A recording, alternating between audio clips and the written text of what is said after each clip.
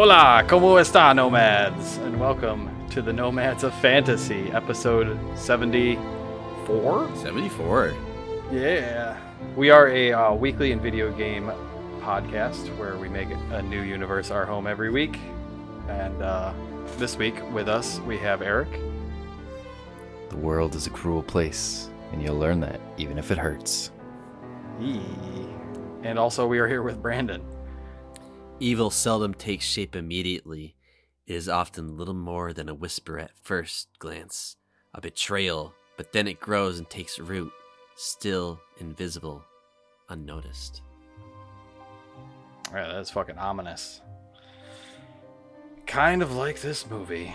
It's an interesting one to dig into, because it's not just a regular normal movie. It's kind of, if you don't know what to expect, I guess I boiled it down to being a fairy tale for adults, more or less. What do you guys think of it?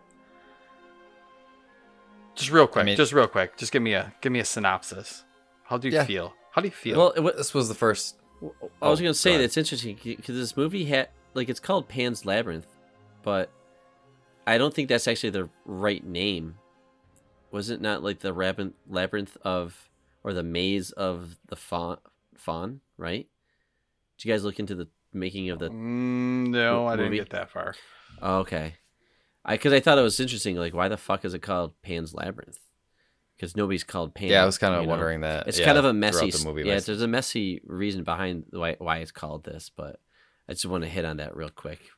Sorry. Well, Eric, you had not seen it before. Brandon, you had. I've seen parts of Brandon it. Rec for Halloween. Yeah, I saw parts of it. I was distracted when I watched it, but I remember watching like the beginning, a couple scenes in the middle, and the end. I was like, that was not what I thought this was. Not a kids movie. Thought it was a kids movie. I thought it was about Peter Pan and like Neverland shit. And then I was like, this is not at all what I thought it was. Yeah, I didn't know what to expect going into this at all either. Like I said, the only thing I've ever seen of this movie is the dude with the eyes on his hands. So I knew that creepy fucker was coming eventually. Yep. But no, it was interesting. There was a lot of, like I said, it was not what I expected this movie to be at all. And it was just, it was surprising in a lot of ways. I could see, yes, people having a lot of varied opinions on this. But we did ask the internet what their opinions were on it. Eric, why don't you give us the dish on the socials? Sure. We asked over at Nomads of Fantasy on Twitter if people have seen this movie and what they thought of it. Our good buddy Jake Iveson says, been a long time, but love this movie. Doug Jones is so awesome. Also, for the record, the first time I saw this, I was pretty young. Definitely not a kid's movie like I thought it was at first. Yeah, it came out in 2006, I believe. Yep. Yeah, it was a while ago. I didn't think it was that old either. Yeah, Guillermo del Toro. Effects you could see. I didn't even really know who that guy was. He was kind of newish to me when I saw this movie pop out. Wheel of Horror podcast says, I love this movie, and I usually don't go for movies with subtitles. Perfect mix of fantasy, horror-esque, and a fantastic story. Nice. Yeah. Our Fred says, top 50 movies for me, robbed of Best Picture for the Oscar. Really? And that's a pull, but okay. Yeah. And Let the Movie Speak says, we've never looked at a glass bottle the same way. But the antibiotics glass bottle?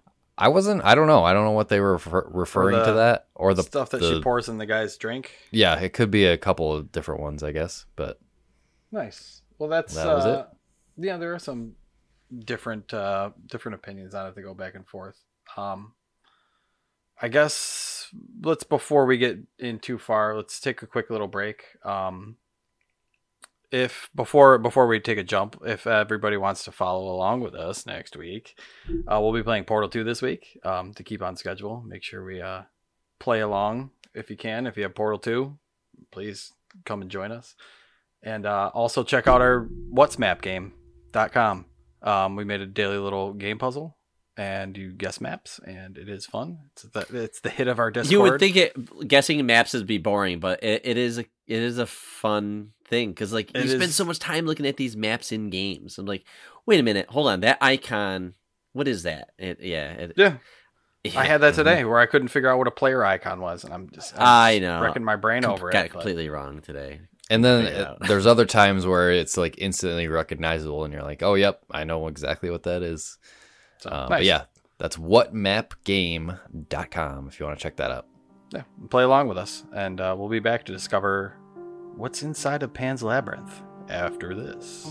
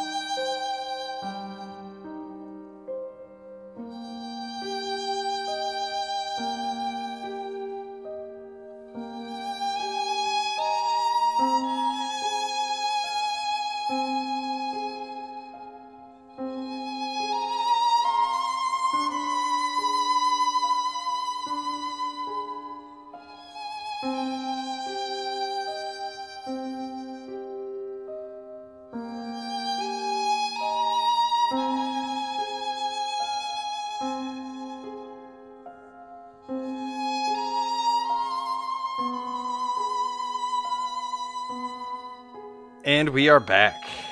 The nomads have returned from their trip through the Labyrinth this week to discuss the 2006 Spanish-Mexican dark fantasy film written, directed, and co-produced by Guillermo del Toro. Nice role, Guillermo. I'm not good at that. Yeah, it came out 2006. This is an older movie, but holds up. I think a lot of it is so weird to say that 2006 was old when like it doesn't seem that long ago, but it doesn't. But I don't know. I guess quick takes. What did you guys think? Eric, what did you think this was before you watched this movie? I don't know. I had no fucking idea. I mean, just based on the title, I knew there would be some sort of labyrinth in it, and like I said, the only thing I've ever seen of it is the pale man there with the eyes in his hands. So I thought it would be more like, I thought it would be more leaning into like the horror aspects of it, but there wasn't, I wouldn't call this a horror movie at all. Like there was some like horror elements to it, some creepiness, some creepy stuff to it, but it's more fantastical than that. Which I guess I appreciate a little bit more. But yeah, I thought it was good. I think I liked it overall, just a blanket, I enjoyed it. I enjoyed what I watched of it. Brandon, how was your refreshing on Pan's Labyrinth? Did it? I think I went from like liking it pretty much. Like I picked this movie because it left an impression on me. I was like, oh wow, like that was not at all what I thought it was going to be. And that was it. And I didn't know if I had like a rating for it, like out of 100 or whatever, but like maybe before this viewing, I probably would have given it like an 85. But after seeing it this time, it's damn near a perfect film to me. It's weird. Wow. I'm having a really good time with this movie, and I think I really, really like it. Like I would give it like a 97. It's up there. Holy crap! I think it's damn good. And I can see why some people like love this movie. And then I went on Rotten Tomatoes. I'm like, am I wrong? Like, why am I really liking this? Because I wasn't prepared to really like it. I just knew it was a movie that I should see, and I remembered enjoying it. And I saw it was a 95 on Rotten Tomatoes. So I'm like, okay, so this is a good movie. So I just think that's interesting, Yeah, it did win a fair amount of awards. It was nominated for Best Original Screenplay, Best Foreign Language Film, Best Art Direction, Best Cinematography, Best Makeup. All those, I think. Like it is very original. It is extremely And when original. I looked at the history and the making of it, how he's been working on this concept since 1993, and he has this infamous sketchbook with all these things he's been doodling in it and stuff like that. And the whole production of the movie kind of ties into that sketchbook. But he's been sketching these scenes and characters and stuff that when it gets in the movie, it's actually really cool that this guy's had a vision for this, and it's all based off of like nightmares and stories that he's had. It is very nightmare fuely. Yeah. Some of the shit that happens in this. I don't know. It did win Best Art Direction, Best Cinematography, and Best Makeup at the Academy Awards. So, and those things I think are all well deserved. There's some nuance to it though. Like it's not just like a fantasy story. There's a lot of metaphors for things. There's a lot of symbolism for stuff, which at some point I'm like yawn, kind of just like just tell a good story at a certain point. I thought there would be a lot more. I was a little disappointed by this movie. I could tell because I could tell by the way he's been reacting to things, which is fine. I wanted less of the stupid war story that nobody gives a shit about, and more fantastical Pan's Labyrinth stuff. I wanted more cool creature, because I was like that. I was the fucking best part of it. I know, like the opening scene and all that stuff. It's like it sets it up like this is going to be Harry Potter level. It's going to be so fantastical. But it's not. Yeah. And which is why I say that this is kind of like two movies in one, because there's like the serious thing going on. And like I too didn't care for that the first time I saw it, but there's like the fantastical stuff, which is like so good. Right. And it's weird, but when I watched this the second time, like I get the theme that he's trying to tell with the story. Yeah. There's a couple different themes that are going throughout the whole movie, where it's, I think they complement each other extremely well. On a second viewing, I'm like, this is masterpiece. Maybe I need to watch it again then, because I feel like I'm a little bit with Dave, just because I thought maybe I just wasn't paying enough attention while I was watching it, but I thought the war story and what was going on with Ofelia and her adventures and everything, they felt a little bit disparate and like they weren't really connected. Right.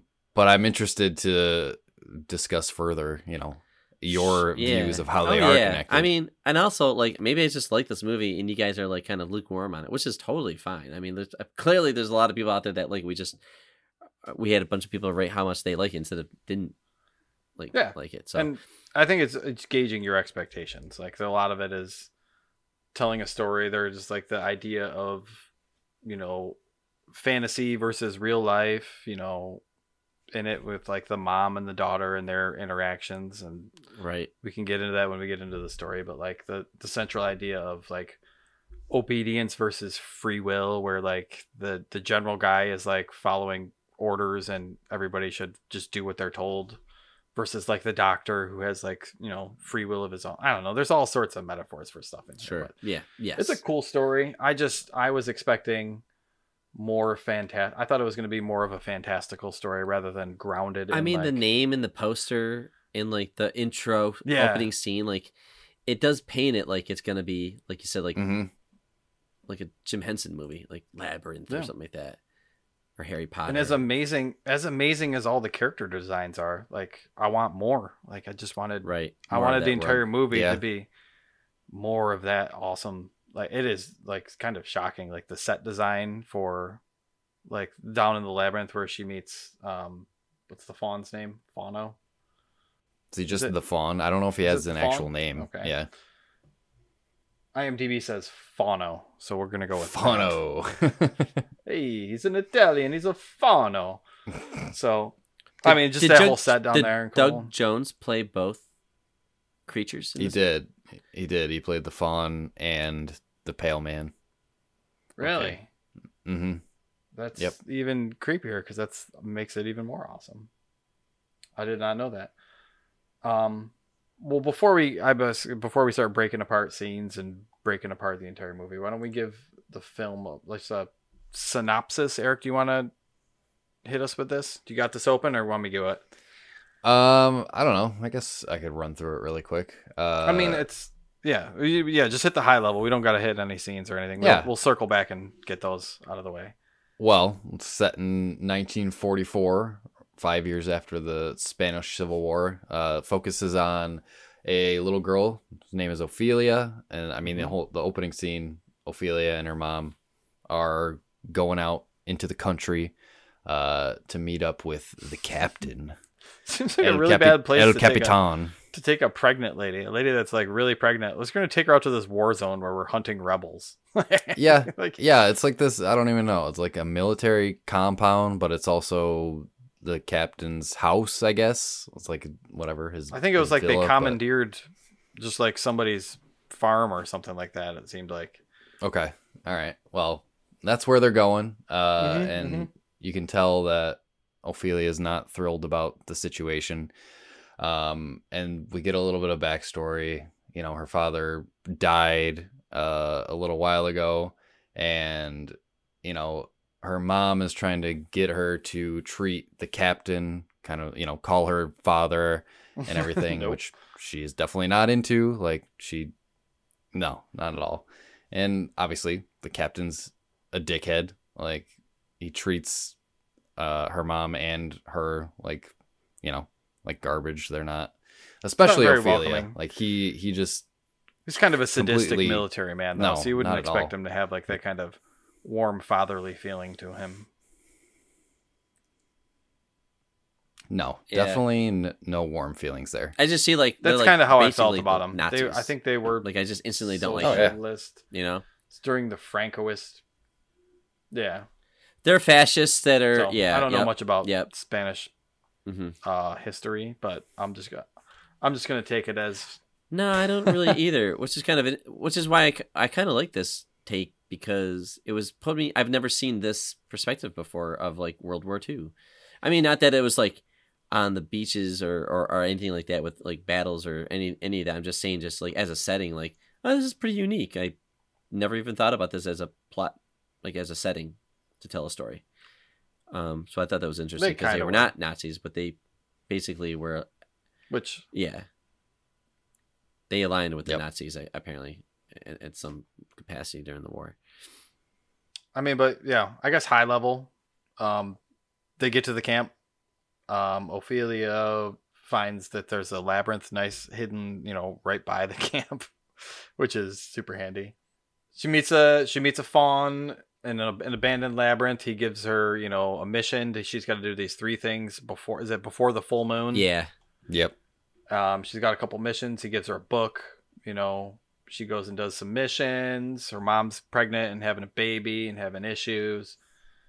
And then, you know, there's the whole rebels and military story, which kind of comes to a head towards the end of it, where, I guess, spoiler warning on Pan's Labyrinth. Her mom dies, and she takes her brother to try and go get into this other fantasy realm where she was apparently like the reincarnation of a princess from the underground world that escaped to the surface.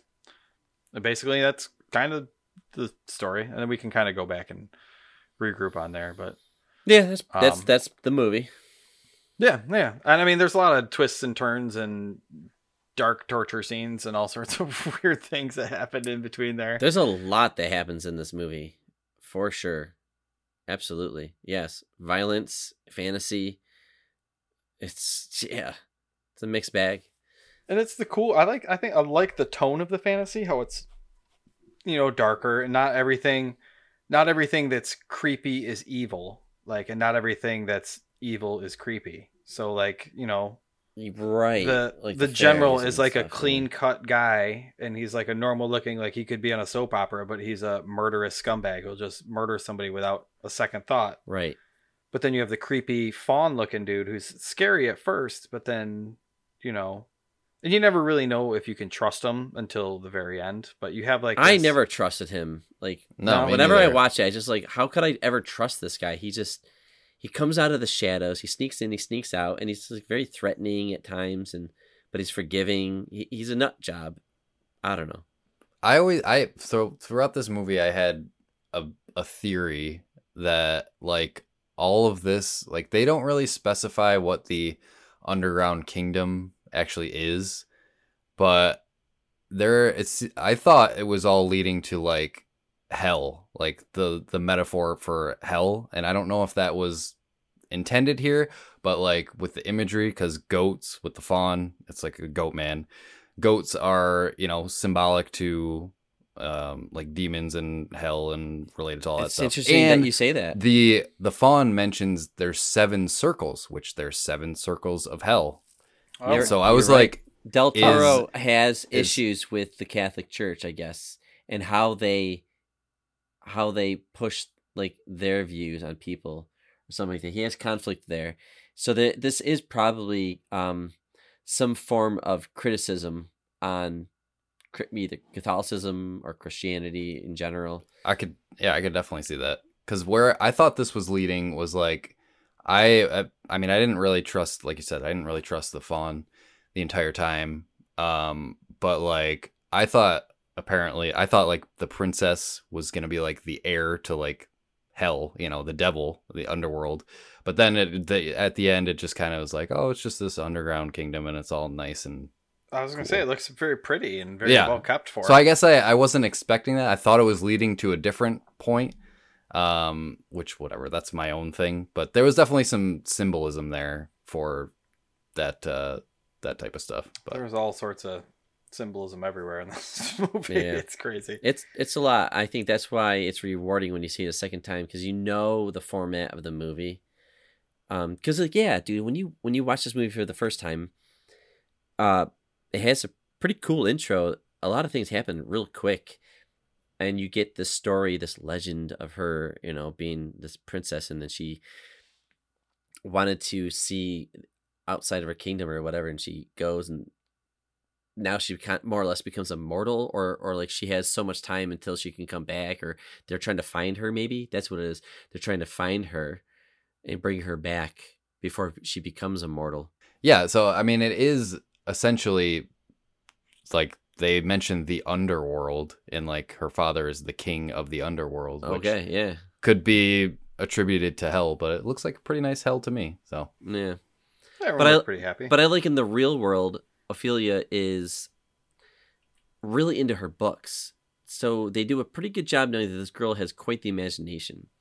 And before they get to the captain and his post, they stop on the road, her and her mother, and she gets out, and she's just walking around, and then she sees this ancient-looking... She finds a little brick. Well, that's what it is, a brick, a piece, right. And then she kind of wanders around, then she realizes, oh, this thing looks pretty crazy and old and decorative. Let me slide this in. Conveniently fits into there. She's like, okay. And then a bug-like thing comes out and starts flying around. It's like a stick bug, yeah. Mm-hmm. And you're kind of introduced. Follows her back. Well, you're just introduced to the motif of, is she in her own head? Is she seeing these things, or is this really happening? Yeah, and I think that's very hard to pull off. And I think this movie does a good job, more or less landing where like you never know what was real and what wasn't. I think that's kind of cool. But the way they started things off, I thought was pretty nice. Yeah, that's the one thing that I noticed as well, is like there's a couple different points where it makes you unsure of whether like what she's seeing is real or not, or like she's making this all up in her head for escapism because she doesn't like the situation that she's in. So I know that's obviously a big debate about this movie, is whether or not what she was experiencing was actually in her head, or or if it was all real or not. I think technically it has to be real, because there's a spot or two where like she got caught with the maid lady and she got locked in her room, but then she uses the chalk to get out and rescue her brother. Right. Like there's certain parts in there where like you don't know exactly what she did, but you're assuming that, hey, she used the chalk to make a door and get out of her But room. then there's other scenes where it's implying that it's not real, with at like the end with the fawn, when she's talking to the fawn, and we see it from the captain's perspective, and he's but not who's really to there. say? But he could. But hold on though, where did she get the chalk? Unless she's just using that from her. She found it somewhere and using it as imagination. But like don't know. He finds it too, right? That's true. We don't know. And I mean, let's be honest.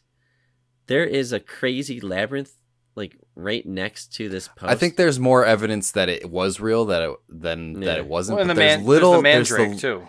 There's just the little hints that makes you think, okay, I think he obviously Del Toro does this on purpose, puts those little hints in there to give you. He went went on record saying like, that it all is real, all that you see did happen, but he leaves it. But he leaves it to be, interpreted that maybe you can find a reason where it's not.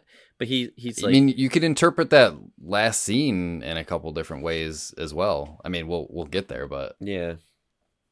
But it's cool, and I like that. To me, it picks up pretty quick because she meets the captain. And next thing you know, she's just out wandering and she finds the labyrinth, and you're introduced to found the bug. Yeah.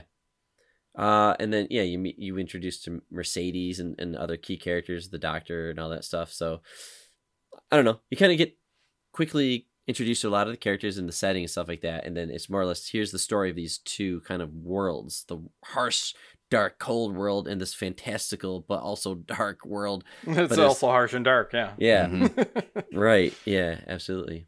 But yeah. I think I kind of like the character of Mercedes. She's quickly introduced as sort of a mother figure to Ofelia, because I mean her own mother is sort of a little bit, I mean they have an interesting relationship.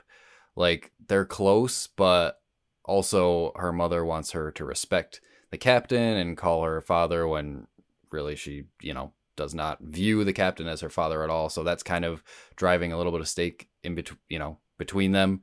And also her mother is like sick from the pregnancy and the traveling and all that. So like she needs someone else to come in and act.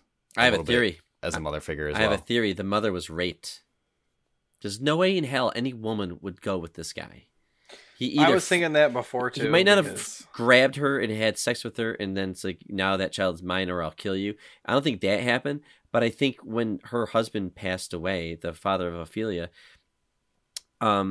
he came in quickly into the scene, and she says this, and it seemed like he kind of forced himself upon her. Well, you could tell the captain a short amount of time, I think, because like, look at this guy. Yeah, you could tell that he doesn't really care about her. He cares about the baby, like his son. His son, yeah. He's so convinced that it's he's that it's his son. Yeah. But there's no love for her, and I just don't think nope. And I don't think she would have put up with this. So something happened, I think, without saying. I think this is just a scumbag, and she has no other choice because I think she's like, I will die, and who's going to watch my daughter? She'll die as well. So, what kind of mom puts her kid into that situation? Right. Which is like, if not by choice, really. Right. But I mean, in the beginning, we get all the main characters pretty quickly. We get Mercedes and the doctor, two key components. We get the Captain Vidal, who's kind of a hard-ass military guy, which we learn pretty quickly. We kind of just think he's a dick for a little bit. And then they, there's a scene where, the mom's sick and they call him out to talk to like some farmers or whatever that they found. Isn't it interesting how they do this? Because you're thinking the movie's about Ofelia, but she's splitting half the movie with the captain.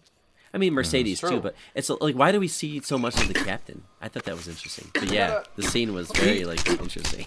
He does make a good bad guy, because this one kind of proves how cold-hearted he is, where he kind of just brutalizes and beats a kid in front of his dad, and then shoots the dad without even fucking thinking about it, really, and then just tells his commanders to search them better, because there really were rabbits in the bag. Okay. Like, he just murdered these guys for no reason, basically. Right. And the way they filmed that scene was just fucked up. Out of nowhere. It does a good job of setting up who the captain is and what he's willing to do, to get what he wants. He really has. He doesn't give a second thought to just murdering two people in cold blood. So. It sets him up as like a. I don't want to say rash character, but like willing to resort to extreme violence at the snap of a finger, essentially, which we'll see more of later. 100%. He seems like he enjoys it a little bit on the inside. Yes, absolutely. Anybody that has a torture kit and a speech that goes with it every time you use it. I mean, Right. come on, guy. Yeah, he's hard under there. I mean, like, there's even like a dinner table scene later where they're like, he wants to have a dinner, but he has all these friends over, and when people inquire about her and like their relationship, he's like, nobody wants to hear this boring story. Yeah. And I don't like what it's like that. I don't know, like, what is the real story? So yeah, he's a complete dirtbag, but they do a good job painting them up. Mm-hmm. Yeah, they set him up as somebody to be feared and unpredictable and willing to resort to extreme measures. So, I mean, that's always like one of the key hallmarks for like a good villain is that unpredictability kind of to him. So, Yeah, but Ophelia is is fun. now she's like she actually sees that bug that she was introduced to earlier. It turns into a fairy, and she goes and follows it into the labyrinth. Mm-hmm. Down to like the little, and this was one of the cooler scenes. It's down in like that little portal room or whatever, where you got to kind of walk down the circle staircase into there. Mm-hmm. Like, and this is what makes like, I don't know, the sets and the art design and some of the stuff is just shit that you've never seen before, and it looks like so lived in and like realistic. Yeah, dude. That like, you know, it's got that like dirty, like natural feeling to all of it, like stuff that's been forgotten for centuries. It's like shit you see in I have Skyrim or a video game. Yeah. I have a question. Mm-hmm. So when the fawn is first, you know, telling her about all this stuff and saying that she has these quests and gives her like the book and the stones and magic stones and everything, there's that whatever you want, that monument statue rock thing with the picture of the fawn, mm-hmm. Ofelia, because he says like that's me and that's you right there, and then Ophelia's like, who's that baby? Mm-hmm. And then they just brush right over that, like the fawn changes the subject. Yeah, don't worry about instantly. So who is that baby supposed to be? Is that supposed to be like the sacrifice? Okay, that's what I thought. The third act. So like, was that supposed to be? I guess I don't understand the purpose of that. So if it was all a test, was that supposed to be like putting a subliminal message in her head for later that like she's supposed to fulfill this destiny for, you know, sacrificing her brother? You know what I mean? Because like, if it was all a test, then what's the purpose of having that monument there to begin with? That's the fairy tale. I mean, this whole thing, when you look at it from like 1,000-foot view, it's just a fairy tale. Like, it's a little girl in a shitty situation who escapes to a magical world. Like, it's the same kind of thing as, you know, Alice in Wonderland or, you know, any of those kind of old school fairy tales. So yeah, I thought, that was cool. I was hoping like, don't let it be some weird like goat sex baby or something like that. That's what I was thinking at first too. Like, is she gonna have a baby with the fawn or something? I don't know. No, he just gives her a book though in that scene, right? And then she can't look at it just yet, but when she's alone, like when she takes her bath, when she's supposed to be putting on that dress, she opens up the book and it tells her what to do. Mm-hmm. Or, well, he tells her what the task is or something like that, but she gets like, the book comes alive and shows her all these things and stuff like that, which is, it tells her to go to like the oldest tree in the area or something like that. And there's like a giant toad under there. Yeah. That's causing all this all this decay or something like that, or issues with the tree. So she has to go in there and swap out whatever is what does he give her? Like 3 stones. You have to feed her the magic stones. Yeah. Yeah. You have to feed him the magic stones. This scene was actually fucking really cool, man. Because I thought it was awesome. Her mom gives her the dress, and she's not supposed to get dirty, and she just starts doing her first task because she has to, you know, because she's in a time limit, like it's until the full moon.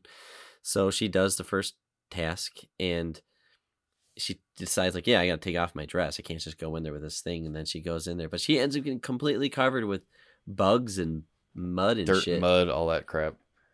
One thing I was thinking about, they're in like a military compound with all these soldiers. How does she getting in and out? She sneaks out so easily, like nothing. Well, it's back in the day. She's going to pee in the woods or something. Who knows what they're doing? Going to get firewood. I don't know. You can use any excuse back then. I just thought it was funny. Like, she's like, if she's got to sneak out, oh yeah, no problem. Like, yeah, nobody catches her. nobody's keeping track of her. But whatever. That's just a dumb movie thing. So yeah, I thought about that too. It's the scenes with the toad and the scenes with the fawn that made me want more of that in this movie. Whereas yeah, I thought we get back we to the were general, gonna get her war stuff. I thought we were gonna get her going on like more adventures and quests and stuff like that. Like, yeah, she does go on a couple, but they're pretty short lived, and like some those are, in my opinion, some of the best scenes in the movie.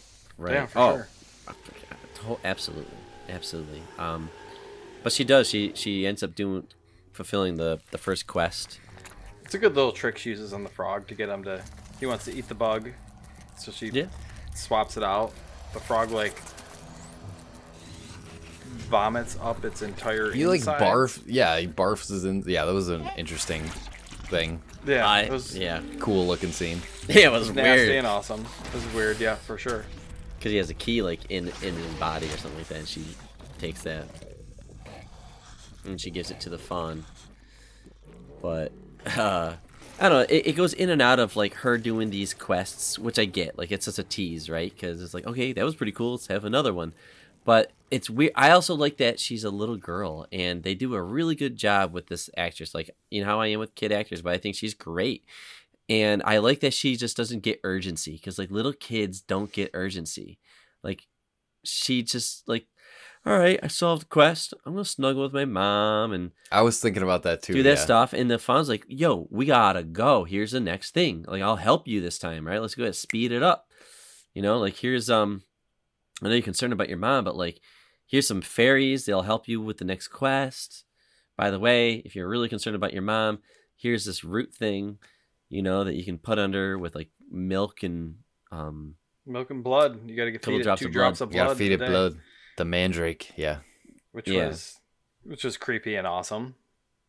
Yeah, that was a cool little creature thing. Also from Harry Potter. Mm-hmm. Yeah. I guess this did it first though, but that's true. Well, 2006. I don't know. It's pretty close. The mandrakes were in Chamber of Secrets or Prisoner of Azkaban. Chamber of Secrets. So it came was, after. Because they used the mandrake to unpetrify the kids. So yeah, it was after that then. So Harry Potter did it first. Well, touche. Interesting.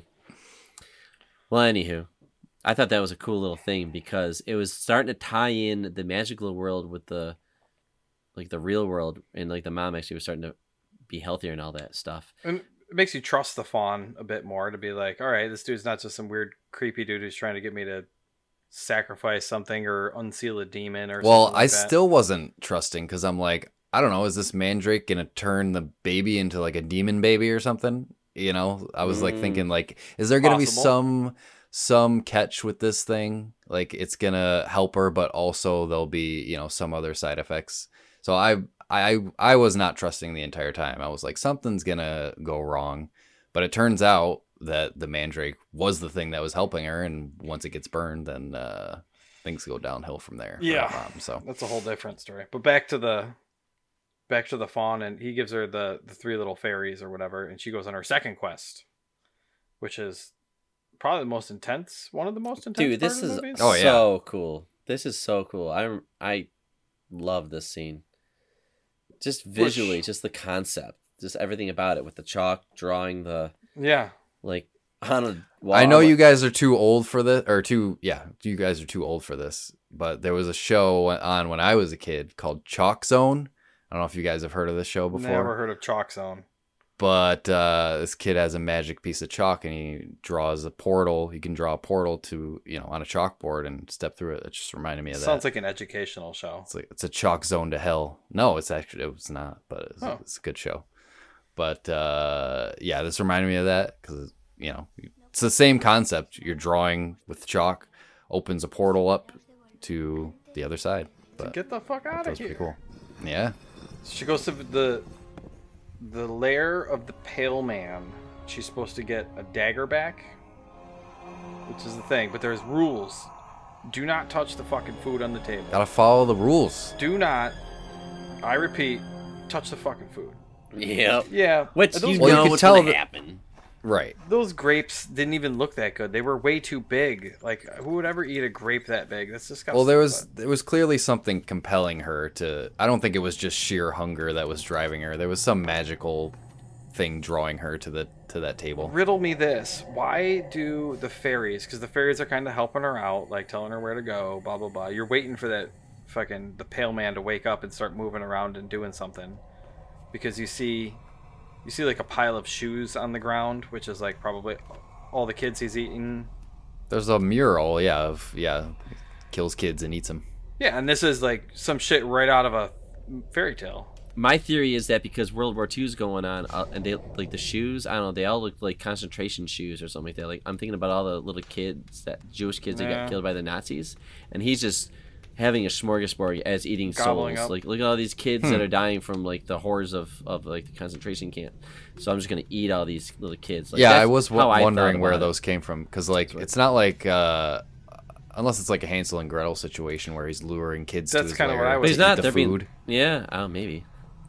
Who knows what the pale man does? He just eats motherfuckers, though. So. Just enough mystery though around this creature. Like, Mm-hmm. that's why he just why is he sitting there? Why is he got eyeballs on the plate? Like why? Why? It's fucking here's creepy. another why. Why do the fairies tell her to put the key in the wrong spot? They don't know any better. I don't know. I think they just didn't know. Yeah, she uses her own And then intuition, she had a feeling. Yeah. All right, I was just curious. which if is there a was, wink. that Is like thing. maybe she is the princess because like she knew better. Like maybe she is magical in some way. No, I'm kind of curious. She opens up the wrong box. The pale man wakes up and eats her anyways, etc., etc. Go from there. Yeah. But she does. Yeah, she does retrieve the knife from the proper location, and then the fairies tell her, "Do not touch the food." And I think it's kind of what you said, Brandon. Like I don't know. She's eating rations out of a barn. Probably hasn't had fresh food in so long. Just Yeah. the temptation of it. I think part of it. I saw somebody mentioning that, like the fact that the fairies were wrong about which keyhole to put in. Like maybe that broke her trust in like the fawn and the fairy. And That's maybe a good everything that point. maybe things that they were saying weren't quite all true. So she grabs a grape and then she grabs another grape. And She's going to town on them. She had like 5 or 6. It looked like. yeah. And they were big ass fucking grapes those too. are large. Those are like golf ball sized grapes. I was impressed Yeah. with the grape girth, but. I thought it was going back to what you said earlier, Brandon, about like no kids have no sense of urgency. When I was looking, when she flipped that hourglass I over, know, she's I was like, that thing is walking. going so fast. Like, why are you going? Why Like, are it was you already like walking a down quarter of the way down when she was like walking down the I hallway. know. I'm like, that thing's gonna run out so Yeah. quick. You better hurry up. Yep. Yep. She's not even like walking like she's scared. Like her head's down low. And like, oh my god. She's like, I'm just gonna walk Just like I've never strolling been in this around. building before. I'm just Yeah. no rush. And I'm like, just go down 20 feet. You'll see the thing. Get the sword. You could do this literally in like a record. Oh time. yeah. But I like the fairies. I thought they were really cool because I'm like, oh, they're cute. They're kind of creepy looking at the same time, but they're trying to help. Like at least I can trust them a little bit, or at least in some capacity. And then when the thing does get up, and it like grabs the eyeballs and puts them in his hands, and then puts them up to his face for the iconic shot. I was like, that's fucking creepy. And the fairies are trying to warn her, and they start flying around him. He grabs 2 of them, and it's just like a violent death for these little. He It eats is the head not off of happening. one, Just chomps them. and then the second one he just like bites into half, and there's just you hear the little screaming. And I mean, the original fairy survives, the green one, but the red and blue one do not make it. Yeah, and it's not. Yeah, it does not look good. It's very, very good gore effects there. There's like goo. It's nasty. But that was Scary intense. and frightening, but nasty. Yeah. Like it's a scary creature, kind of a dumb creature. Like why the fuck do you have eyeballs in Not your hands? practical. And then why Yeah, do you not walk practical. slow like an old man that's got to take a shit? It's just like It's very what is nightmare-y. this That's something out of like a kid's nightmare, I guess. You know. pose? Yeah, for sure. Yeah. You know, and she does Anything with no eyes on their face is always kind of creepy. You know. I guess the actor only could see through the nostrils. I guess it was really Oh, really? hard. And everybody's speaking Spanish on the set, and that dude is not. He doesn't know, so he just had to learn his lines. Like he just could not He's just like, I don't know what they're saying to me. Pale Man doesn't even say anything, does he? No, but he's got to The take fawn direction. does though. Oh, I gotcha. Same guy. So he had to learn all his fawn lines. Yeah. She does. I don't think it was a good idea to try and escape out of the ceiling either. I don't think standing on the chair is a very good idea because she's standing on the back of a chair, which is pretty much a recipe for falling down and cracking her skull in the real world. But It's that classic thing where she just narrowly escapes before Pale Man grabs her. And I thought it was even more creepy, like after she closed the door, that he was still knocking on the floor. Like, even though the portal's closed, he's still lurking under there. Yep. Yeah. And then after this awesome scene, we go back to boring war again. Back to the boring war. So I mean, if you like the Mercedes story, though, like it's actually a pretty good story. I mean, I know it's. Wait, well, don't skip over after she comes back. The fawn is pissed because she didn't follow the rules, and now he basically tells her that you're done. Like, you broke the rules, so that's your last chance. Yeah, attitude. Like, I did get the like a thank you. I mean, I did almost die. Like, you couldn't do this, asshole. You had the chalk. You couldn't go and get it. It had to be me. Like, you're setting me up, bro. Has to be her. You setting me up. Hey, it's all a test. Here, it's all a test. Yeah. We get some more. This is where the captain murders the two farmers right after here. And then he ends up catching the rebel, and he's torturing. This is where the torture comes in. He's given. Well, we also before this, I don't even know if we mentioned. I mean, this we think Mercedes is just the captain's servant the entire time, but then we find out she's with the rebels and she's helping them, and she's kind of the inside person on the job. Getting all the intel and. Her trying and the to doctor. sabotage from the inside out. Yeah, the doctor as well, because we see the doctor helping out the rebels, and so they're in on it. They're kind of the inside men on the captain's job. And then this is what Mercedes gives them the key to the storehouse so they can steal all the supplies that they need. Yeah, and this is what leads to the attack and the guy, stuttering guy getting captured. Right. Which is sad, but yeah, he spills the beans a little bit, and the doctor ends up, helping him by, kind of giving him an overdose and letting him die. Yeah. This is kind of when the captain, looks into the medical bag and he pulls out the antibiotics, which are the same ones that he found at like the rebel campfire, and he kind of puts two and two together and realizes that the doctor is the one that's been kind of sneaking stuff out. Sloppiness from the doctor. You left it out.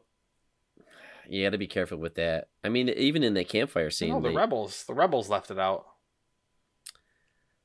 Oh, okay. I'm thinking that he was there. Yeah, I guess the doctor had no way of knowing that the captain found one of the vials. Then he should have communicated, like, yo, like, break these when you're done with them or something like that. Because I have these in my briefcase, and if he finds one of these, well, whatever. It kind of leads to his death, though, because unfortunately that guy, who's one of the good guys of this movie, gets killed. In this scene, the way he dies, like, that was a cool. No, it was a good performance. He knew he was dead. He knew, like, I'm gonna save this guy from extreme pain. I'm gonna numb him and give him an OD, and he saves that stuttering soldier. And then when he knows that he's been busted, he just goes reigns like, you are always making people obey you, and I'm done with it. I don't fucking care anymore. You're a bad guy. And he knows he's toast, and he walks out. And his back is to the captain. Just goes up there and just you don't even want to keep this guy around. He's a doctor. He's a surgeon, but he just shoots him in the back. Got a pregnant wife upstairs. Yeah, I was gonna say he probably regretted it right after he shot him, because that's when shit goes down. It's just a cold death. It just like takes his glasses off and he just falls to the ground, and then then they're like, El Capitan, your wife, she's not doing so good. Not doing so hot. She shouldn't have burned the mandrake, man. The mom, and this is kind of like, I don't know if it's irony here, but she's yelling at her daughter that she needs to get out of the fantasy world as she's holding the mandrake, and then she, there's no such thing as fantasy, blah blah blah blah blah, and then she throws the mandrake in, and it's like the fantasy to real world connection breaks, and she immediately, like, fantasy Instantly. magic was the only thing that was keeping her alive. And she basically, instantly goes into bad times. So they have like a field surgeon like delivering the baby or whatever. The mom ends up dying in labor, and he's cold about it. Your wife is dead. Yeah. As long as the baby is fine, he doesn't care. I know. I mean, that's yeah, fucking Nazis Not Nazis. or whatever they were. Whatever. Fascists. They're dirtbags, but Earlier we saw after the whole attack on the camp with the rebels, the captain noticed that, the lock, it wasn't like busted open or broken or anything. It just had been unlocked. Like, they had the key, and he was supposedly the only one who had the key to the storeroom. So that's where he made the connection that Mercedes is the only other person who could have possibly had a key. So that is when the jig is kind of up for her. And he goes down, takes her to the torture room. Like you said, Brandon, he has his whole spiel, getting out his tools one by one, giving her the speech. Mm-hmm. This is always the downfall of villains, is they're monologuing, because he's got his back turned while he's giving his speech, and Mercedes has her hidden knife. And we've always known that she keeps it on. Like, the way she's like, as soon as she's done, she just tucks it in her shirt and walks away. You know. I knew that was gonna come around at some point, because they make it a point every time she's done using it to show her tucking it back into her shirt. So I'm like, she's definitely gonna have to use that at some point in this movie. Yeah, and she sure did. She did. Yeah, dude, man, got him on his knees and fucking. She should have finished the job. I was just gonna say, if she was smart, she probably would have just done the deed and gotten it over with. Said she gives him I forget what they call that, the prison smile maneuver. It's like the Joker smile from The Dark Knight. Yeah, it's a prison shank maneuver, but it's not good. Listen, she stabs him Mercedes, twice too, right in the chest too. That's true. Dude is okay. He's just wearing his blood-soaked shirt. I know. For the rest of the movie. I was wondering after that. He's like 5 minutes after that, he's fine, just stitching up his cheek. I mean, but he got stabbed in the chest and the arm and the back. Like, yeah. Some of that CG was really cool, how they showed the slit in his cheek going up. I mean, it's probably from his mouth up to like one of his back molars. It's nasty. Yeah, dude. Jesus. Stitching his own face together, and then he's, Well, he killed his doctor, so he's got to do it himself. He's numbing. Yeah. He's numbing it down by chugging whiskey too. So. Oh, and how it comes through the bandages and stuff like that. Yeah. He's always having a cigarette. Always looking at his stopwatch or his pocket watch. Why? And he's always drinking. That's from his dad. Remember that whole thing with his dad where he broke his watch on a rock when he died, so so he knew the exact moment when he died. So it'd be like, I must that have was missed the whole speech he gave at or someone said that at the dinner table, that he knew his dad, but he was always looking at the watch because he wanted to be like his daddy. He wanted to be a true soldier and die a soldier's death someday. And be remembered and all that shit. Yeah, he was all about legacy and having a son so he could continue this lineage. But yeah, so after this, we were talking about Mercedes. She's basically gets found out. There was that cool tense scene with her and the captain where like she's realizing that he knows and that she needs to get the fuck out, but at the same time he's kind of setting her up to test her. Oh, with the key. Yeah. Don't you need the key, dummy? Yeah. Which was kind of that was one of those very tense scenes, but she basically goes and grabs Ofelia and goes to escape. Yeah. And they both get caught. Which, yeah, so right, which is it was she should have hustled a little bit faster than that, but she gets caught, she attacks the captain, she gets out. What happens after that? what does happen after that? She runs away. Oh, right? she runs back to, and then the horses chase after the surrounder, Yeah. and then the Americans show up, or the rest of the No, allies. No. Her The rest of her her- husband there, Pedro her and his brother. crew. But there is Oh, I thought it was her. Yeah, her brother. Well, that's right. it's her brother, but the squad got wiped out that he was with, but there must have been a small group of them that kind of got collected into like a bigger army because there's more of them now. Because they say we have like only like 20 guys left. The Nazis or the fascists or whatever, they're like, yeah, we only have like 20 dudes left. Where the guys that we're going against, there's like 50 of them, if not more. I was gonna say they had, like you said, they had their own little unit, but he must have met up with some other people that were also forming their own camp as well. But yeah, they at this point they outnumber the captain's dudes. Yeah, they kind of fucked him up on a couple different occasions, so it seems like they're finally getting the upper hand there. But yeah, so Mercedes gets back with the rebels. Ophelia's back in her room, and the fawn shows back up again Because she tried taking the baby, right? No, she's about to. She's like, "Yo, you can do this third task. You just need to bring your baby brother to the labyrinth." And she's like, "All right, well, game on. Let's get the fuck out of here." Gives her some more chalk. No, but she gets thrown in her room. Yeah, because she knew about Mercedes. Mm-hmm. And like, how long did you know? And they throw her in there. And he's got somebody at the door, and he says, "If anybody tries to get in, kill her." Like, all right, well, right. So, but that's essentially she uses the chalk to get out. Right. Yeah. Go steal the brother. Get the baby. I want it. Which is a weird thing to ask for, but okay, sure. She's like, all right.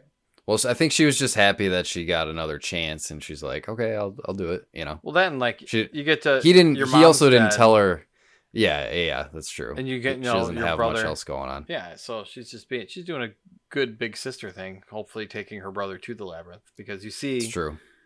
when she gets there. Well, she does a little bit of knew that those eyedroppers for the sleep meds would come in handy. She kind of doses the captain in his drink before she steals the baby, which is pretty smart. So she escapes. Captain's all drugged up trying to chase her and the brother. He just wants the baby back, but you know that he's just going to murder her basically if she gives the baby back. The whole base is being attacked. They're losing, and all he wants to do is get his baby back.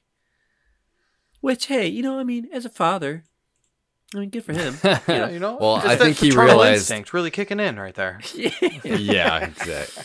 Well, he had no chance of helping anybody else, so he's like, okay, that was his only mission at that point. What did you guys think of this scene? It's kind of a fucked up scene. After they're going into the labyrinth and everything? When she goes there with the baby? She goes to the fawn, and she's like, no, you're not taking my brother at this point. And he's like, you're an idiot. Like, you're going to be immortal, and you're going to die like them. Like, then we're done kind of thing. And then the captain shows up, but he doesn't see it, right? Yeah, it looks like she's talking to no one. Because, yeah, this was the point where I started to question, like, if any of this was real. And obviously there's magic, like the fawn can probably make himself only appear to certain people or people who have the certain childlike that want to see him. Wonder. Right. Through a child's eyes. Oh. Through a child's eyes, yeah. Yeah. So... Yeah. So, I mean, at that point, I was like, is it real? But then I'm like, it's probably just magic where he can, hide himself from people who don't need to see him. Right. Because of the chalk. Like, the chalk exists, and she's getting through walls somehow. Right. Yeah, the chalk, the mandrake, some of the magical items are tangible. And the existence of the labyrinth just being there, like, that's not weird and, like, being studied in some capacity. Right. I always thought about that, too. Like, they have this labyrinth, like, it's not very far away. It's like 100 feet from their camp. And they, like, nobody has gone to investigate it or go down that hole to look what's in there or anything. You can get lost in there. It's scary. That's true. Maybe they just don't go in there because maybe people have gone in there and gotten lost or whatever. But like, the captain seems to find his way relatively Mercedes easily. also, like, knows about it. She's like, she knows about the labyrinth. She knows the danger of it. And she's like, yeah, my mother used to tell me, like, never trust a fawn. I used to believe one confusing thing to me. What's that? It was just that like The lore. everybody knows about the Labyrinth, but Yeah. like nobody talks about it, But it's just weird. the same character also says to her before she hums the song, like, that I used to think that believe in fairy tales and all this stuff, but then I learned that the world's just like a really cold, dark place. And like that to me is like the definition of what this movie is trying to talk about, So like, is it or is it not really happening? Because that statement, is this kid just delusional? Could it's all just in be her head? escapism to get out of the, imagine something more fantastical than, to get out of her current situation, but It's pretty slick. that's all left up to Like, interpretation. what would this movie look like if you cut out all the fantastical stuff and you just had the military stuff and then the scene of her like talking to It would just like, be the a thin war air, movie with the captain like a little girl murdering a going child crazy. at the end. Yeah. Yeah, that's true. right? Be interesting. I don't know. But what do you think about the Sure. scene, Dave? Like with the whole conflict with the fawn and him coming and trying to get the baby back. That was cool. Well, because you never know, like, you never have that full trust in him. And he's asking for, like, just a little bit of innocent blood to open up the portal. And you're like, dude, sounds really fucking creepy. And you're glad that Ophelia kind of refuses to harm the brother, that she has morals and qualms about it. But then it's kind of weird. Like, it's got that very fairy tale-y ending to it where, like, it's not all good and it's not all bad, but it's kind of got a happy ending to it. But I don't know, because essentially the captain shows up, takes the baby back, and shoots her. Which She just is puts a pretty- gun just pretty straight fucking up dark. and just turns around. Yep. Turns around and walks away, and her blood basically drips down into the portal, and you get like the scene of her father and mother. I'm assuming Her mom. Is that It what it was, yeah, it was her mom. She was the same actress and Oh, everything. was it? Well- Okay, because I was Yeah, curious it about was. that.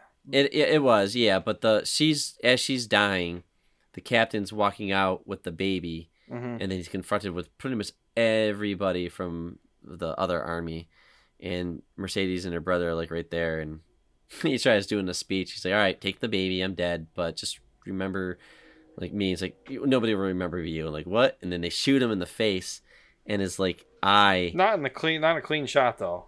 Yeah, it's like and it rolled his eye like rolls up like backwards. It was kind of gross. Like something it got was severed. It was like the blood from his sinus cavity, like going into his eye socket or whatever. Did you see the eyeball roll up though?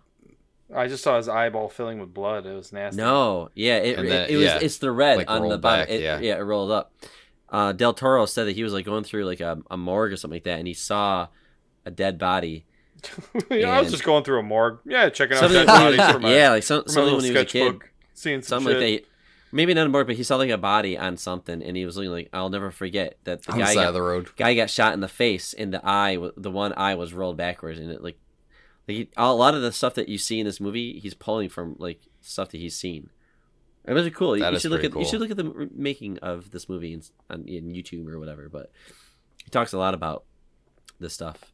But I didn't like mind the ending really. It was fine. It kind of has that, because a lot of the old fairy tales are kind of fucking dark. Like Hansel and Gretel are getting cooked alive in ovens, and like there's all sorts of dark, nasty shit throughout fairy tales. So it's not like it was out of character or out of the story for it to kind of end this way, because I think it kind of puts a nice little bow on like the, yes it was real, and she goes off I to her think magical kingdom. I think you can interpret it a couple different ways. The ending here was another point where I was questioning whether it was real or not, because there's a couple with the way they shoot it and the way they edit it. There's a couple times where they're flashing back to like the kingdom with her parents and the whatever in the magical underworld, but then they keep flashing back to showing her just dying on the ground. So it's like it makes you think, are these just her dying thoughts as she's fading away, like she is going to this other place in her mind, where she's imagining that she finally achieved what she was, what she sought after with getting to the kingdom and everything? Or is she actually there? You know what I mean? Because like she's in two places Yeah. at once. So is it in her head, No. Or is her soul actually being like transported back to the underworld? You know what I mean? I think So the chalk and the mandrake are the two things that are like based in reality that have a physical impact on the story, which yeah, for a little bit I was thinking about that, and I started thinking about like, well, there's these things that like, she could get chalk from anywhere, you know. yeah, but the mandrake, The mandrake, one thing I did notice about the mandrake, when the captain or when her mom were holding it, it wasn't moving, it wasn't making any sounds or anything. when Well, it was thrown in dead, the fire, or it was dying. Well, yeah, but in the fire it was, but her mom her mom didn't react to like, oh, that thing's screaming, you know. because she you know was what I mean? screaming. They kind of mirrored each other. Where like, Right, as yeah, the thing was dying, there's no way she was- I think that's why it leaves it open to a lot it's of well interpretation. done with the editing, I think, because like they did that Mhm. just so that like you couldn't have this argument because she literally is like, stop believing in magic. Oh my god. Right. But yeah, I'm not 100% convinced that it was real, but Yeah. I think fun. It's that's cool. the fun about this movie is that it's left up to your own interpretation. It's not like a happy movie. It's not like everybody wins at the end. It's pretty sad and it's pretty dark because there is did I just see a little girl get shot point blank and then die and then like just like what a horrible life this little girl had, and then she seemed like she's like a sweetheart and she deserved a better life, and Mercedes is like tragically like god damn, like like she's been trying to take care of this girl this whole time the best she Yeah. can while trying to thwart these like evil guys, and And she like came that's back just like to a sad thing. She came back to the place looking for her too when they were, attacking the place. She goes and finds her in a room and finds her not there. But the end of the story does have like that classic fairy tale, like, what's the word? It's not like it's got the little, I don't know, lesson at the end of it. I don't know. Fairy tales all kind of have like Like that. a moral or Yeah, like just like a little lesson where it tells her like, by choosing to spill her own blood rather than the blood of another, she passed the Right. final test kind of stuff. So, and I mean that's kind of like the opposite of like the whole war is the other side of like the human world where they're just like murdering each other and taking everybody's blood. But she was like the one that chose not to do, she's got her own free will. She's going to do not what people tell her, like what the fawn was telling her to give me some baby's blood. It's the free will versus following. It's the, real life versus the obeying fantasy. and shit, like and all Yeah, that stuff. You it's will got- obey me, yeah. It's got all those kind of, Yeah. buried metaphors and symbolism kind of in there. So I thought it was, while the movie wasn't what I was expecting, and while I wanted more of the fantastical stuff, it was still a good movie. Like there's Right. there's no way around that. But I You want to see more of that. I was world. expecting one thing Yeah. and I got another. But at the same time, the thing that I got while I was expecting ice cream and I got a popsicle, it was still good. Yeah. Right. I think time will go by, and you're gonna want to. I think you're gonna see this movie again. I think you'll enjoy it better the second time because you're gonna be through that issue. Because like I had that same thing, like, oh man, I wish we saw more of the fantastical stuff. But I think Just there's a really because good movie here. Just because it was so good. Like, Mm-hmm. and then back in like the war version of the world, it's just like shit we've seen 1,000 times Mhm. before. So, Right. Yeah. the Mhm. fact that, it was so well done and like the art direction on it was so good and the acting, even though I know. I hated the subtitles. I had to keep looking at the subtitles when I want to look at the creatures. Yeah, well, that like I don't take notes during subtitle movies because I'm too busy like reading the entire time. So, Yeah. but I didn't even notice it after a little bit again. So, Yeah, I agree on the points there. I think it will be, better on the second viewing. I'll probably catch more things and connect more things as well. But yeah, overall, I thought the fantastical elements were done amazingly well. I mean, obviously the entire movie I think was done well, even if some of the war stuff was, not what I wanted to watch at that time, but it still fit into the movie very well, and it makes sense, especially the themes as we're breaking them down. It's original though, man. Like it's just like an original Yeah. movie. And like to me that goes a long way. Like there are incredible superhero movies coming out these days. They're incredible. If I had these in the 90s, I would have been blown away. But I've seen them enough. I just know where things are going to go. It's all I know kind of that the same. hero's not gonna. The same template to the story where Yeah. you get your powers, you fight the bad guy, you have a loss, you go back and try again, and Yeah, exactly. 100%. So this movie, I just like, where is this going? All this is unique to me. So some for of that, I like that stuff. one of the things we didn't really talk about was the cinematography. One of the things that I noticed a couple times through it was the Coloring. the coloring, yeah, because like the camp is like so dark and dreary and stuff like that, and you know the fantastical world is really bright and got all sorts of crazy shit in it. But one thing that he used a couple times was like the wipes from one scene to another, where you would like go behind a pillar as you're panning, and then as you come out the other side, you're in It's like the next shot. Mhm. you're Yeah. either in like a fantastical world or you're in like it's like fantasy and Yeah. reality are kind of like right next to each other if you just kind of like Yeah. look a little bit over to the side. Just something Yeah. really, I don't know, cool. They had a couple of cool shots when she was going down into the temple, whatever we want to call it. As she's like walking down the spiral steps, there's a shot going down. You know, there's a couple of different shots that All that looked great. Yeah. I think It's fantastic. I think the reveal of the fawn was great. How he just kind of like his back was turned and then he turns around like, good job with the cinematography. I was gonna say it's easier to shoot things that look really good already. So like that's Yeah. the art direction and the cinematography kind of play well with each other, I think. So, but that's about it. You guys got anything else you want to touch on before we jump out of here? No, I don't think so. This one was No, it's a good recommendation. Yeah, Good pick. It's an interesting one. it's Like certainly you said, different. It's unique. and Listen, I'm not original. going to always pick a movie that I think you guys are going to be like, oh, that was amazing, awesome, great, everybody high fives. The first Jurassic Park is a perfect film. Like sometimes I like picking movies that are like Midsummer that we did last week. Like I don't know if you're going to go around like, wow, what a great movie. It's just a movie that makes you feel something and think. And that's Yeah. what this movie does. It's a bit jarring sometimes when you kind of wrap your head around the two worlds, but So you know it's a good movie is because you're thinking about it for the next couple days. Usually, the same way it was Yeah. Midsummer last week. Like that movie was, I was thinking about still for thinking a about couple Midsommar, dude. days. Yeah, It's makes you fucked think. up. But like, yeah, like they have like an emotional resonance that kind of reverberates for the next couple of days after, where you're still kind of absorbing and taking in the story and kind of like, what the fuck did I just watch? So Yeah, this kind of had the same effect.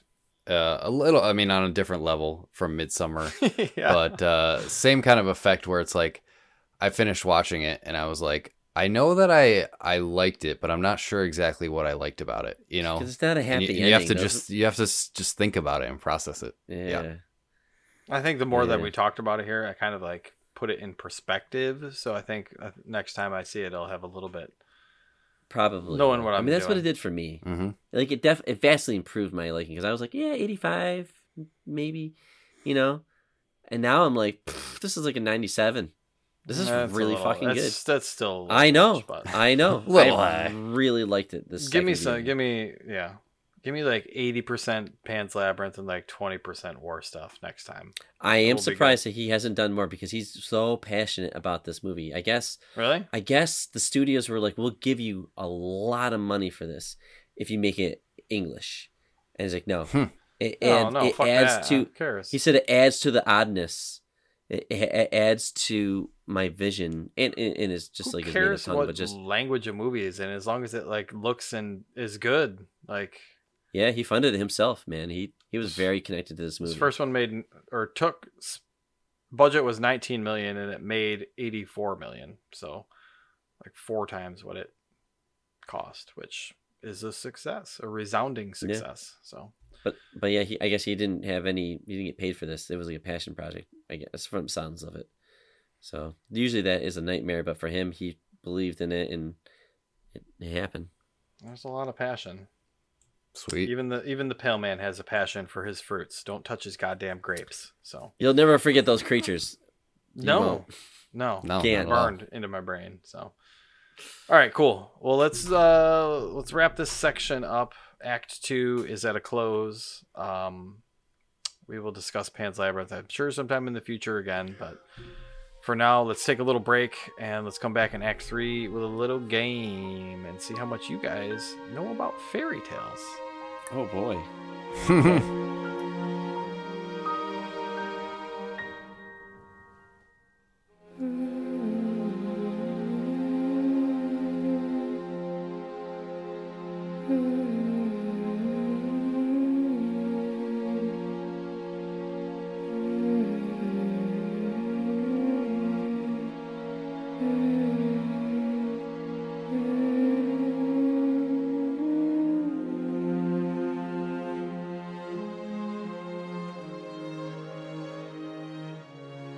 Hello, and we are back with a game to wrap up this Pan's Labyrinth of an episode. We are going to play a little bit of dark fairy tale trivia. Ooh. See what Scary. what really happened in those fairy tales back I in think the they're day. all dark, right? They all Yeah, started they got out some- with that way, and then Disney-fied them. Yeah, there's some different stories to things back then. So, I got a number 1 to 10. Brandon, what is it? 10. Eric? Well, 9, unless it's 10. Brandon's screwed. Nope, it was 7. Oh. Lucky number 7. We'll play 2, 3 for this one. I always guess in the middle. I figured All that'd be right, nice. Eric, you are our first victim. All right, here we go. In the original tale, the Little Mermaid suffers how? Ooh. Walking on her new limbs is incredibly painful. She has to cut her hair, too. Human voices sound like shrieking birds. Ooh, this is a good one. I don't know if I know the original tale. There's a lot of weird stuff in here. I want to say it's either the first one or the last one. Because the last one makes sense because all the sounds are muffled underwater. So Shrieking birds. yeah. But I'm gonna go with Walking on. I'm gonna go with A, or the first answer. Walking on her Walking on her new limbs limbs. is incredibly painful. That is correct. Cool. Yeah. Wow. What No a guess. cute stumbles. The Little Mermaid feels excruciating pain when she walks. That is pretty. Ouch. That is pretty dark. All right, Brandon, you're up. Cinderella's stepsisters get what comeuppance at the end of Grimm's version of the fairy tale. They're both old maids for the rest of their life. They're made blind, or they are banished from the kingdom. It's Cinderella's stepsisters. We all know they're bitches. yeah, but dude. They are. I'm gonna say they go blind. they go blind. All right, we're getting dark here. Let's see what it's got here. Sounds like something. That is correct. Yep, I knew that one. In the I remember Grimm's the versions. versions. Okay. I remember the Grimm's version. That's a They're made Cinderella's a blind. Grimm yeah. tale. Yeah. Wow. They get their eyes pecked out at the end. Oh, That's pretty. they should have said that. That's pretty nasty. I still would have gone with the same answer. All right, back to Eric. 1-1. How does the evil queen die in the Grimm version of Snow White? She has a heart attack from seeing Snow White alive. She wears very hot iron shoes that she dances in until she dies, or she accidentally eats the poison apple. Oh man, those all sound plausible. I'll be honest. Yeah. I feel like They are I've heard Grimm. this before too, but I'm gonna go with she accidentally eats the poison apple. No, the other. That's the what other I ones was aren't thinking ringing a too, bell. dude. That sounds like a fairy tale. That, my friend, is Wrong. incorrect. Oh What? man! She wears hot iron shoes and dances until she dies. Wow, that's insane. She must dance in them all night until she expires. I was Gruesome, that was my That's second choice. Gross. cruel, and unusual. Huh. Yeah, people right. probably didn't know what heart attacks were back in the day. No, they just His spirit they get left his struck body down. and he fell on the Keel over, floor. yep. Uh-huh. All right, back to Brando.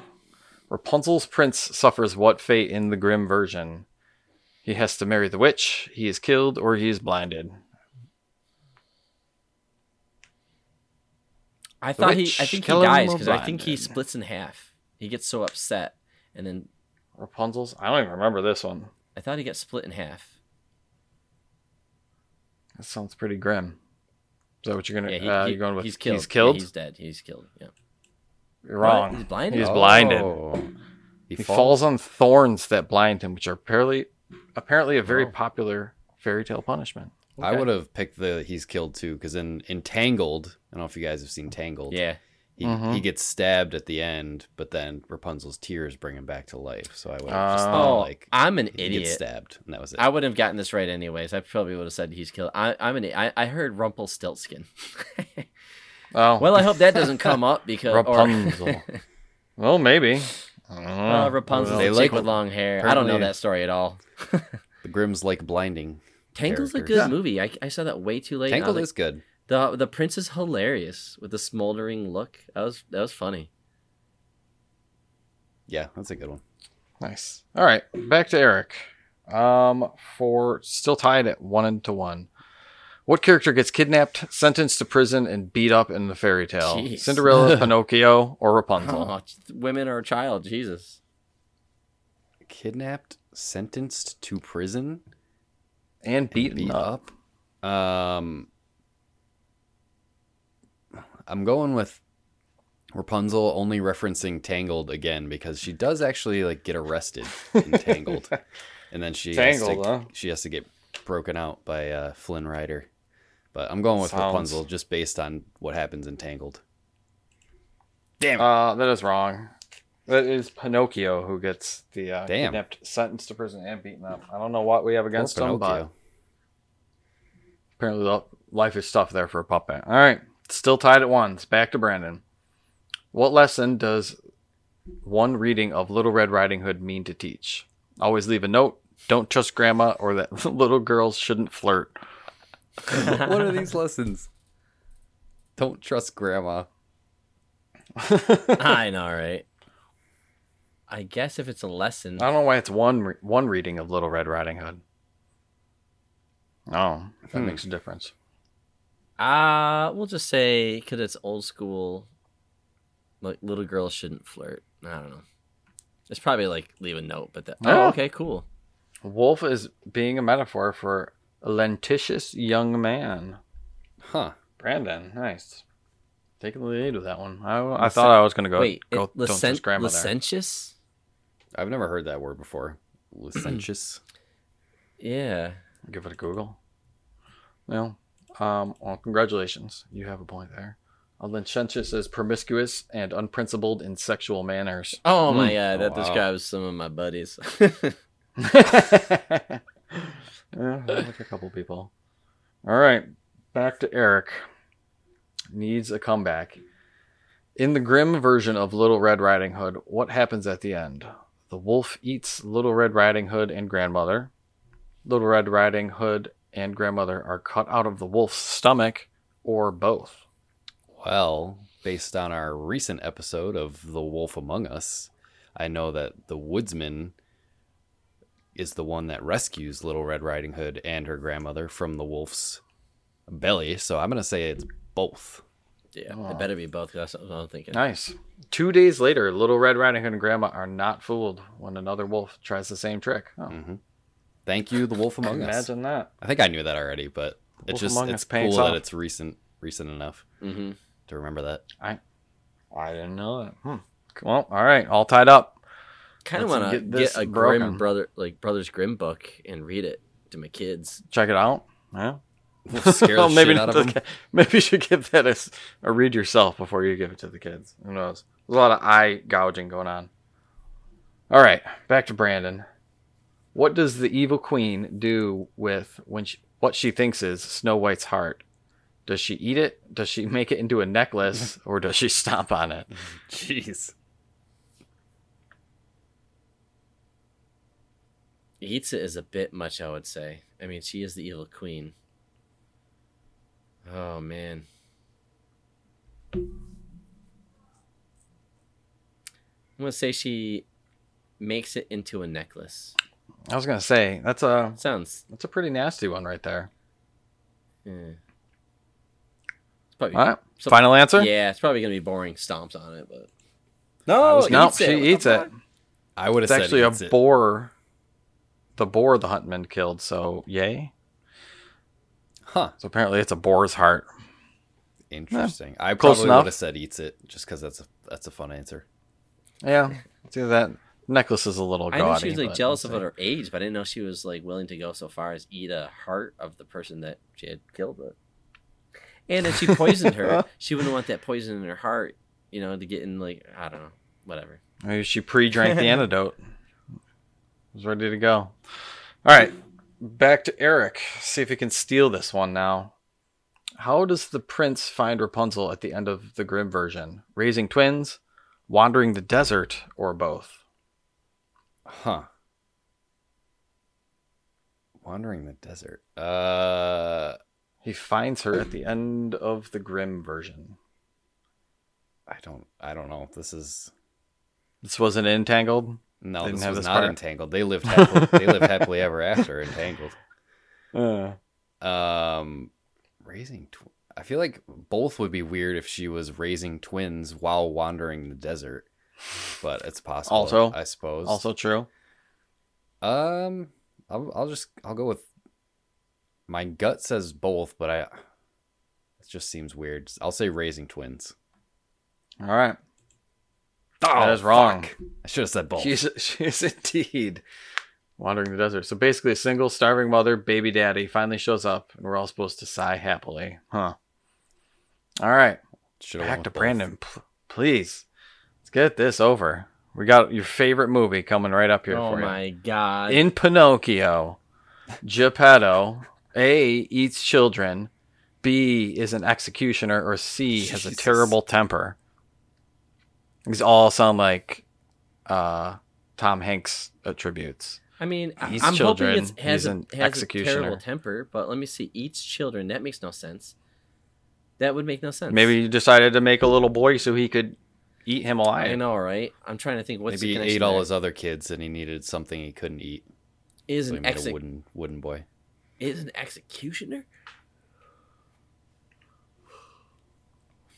I'm gonna have to say it has a terrible temper. Terrible temper? Maybe he gets drunk and carves hard. That is correct. Congratulations. Beware the person who calls him Polendina or cornmeal mush for the color of his yellow wig. What? We'll see. I don't know. It's a strange tale, but congratulations. Congratulations. Yeah. I guess it's the best out of all those, but I won one. I never. Was it? I never win these games. yeah. And you're lucky. It wasn't a Jeopardy, so hats off to you. All right. Welcome to Space Camp. Eric, why don't you give us some socials and let's get out of here. Sure. If you want to follow us, you can follow us at Nomads of Fantasy on Twitter and Instagram. You can visit the nomadsoffantasy.com for all your nomad needs. You can join us on Discord at the nomadsoffantasy.com/Discord. You can play our game at whatmapgame.com. And if you want to play along with us next week, we'll be diving into Portal 2. Should be a really fun one. So if you haven't started that now, you should probably start that soon. It's only Immediately. it's a relatively short 8 or 9 hours, according to how long to beat. So, but I'm looking forward to diving into that one, talking about that one, and I hope you join us on our journey. And with that, safe travels, nomads. And avoid any fawns. Don't trust them. I wouldn't trust him. Fuck that.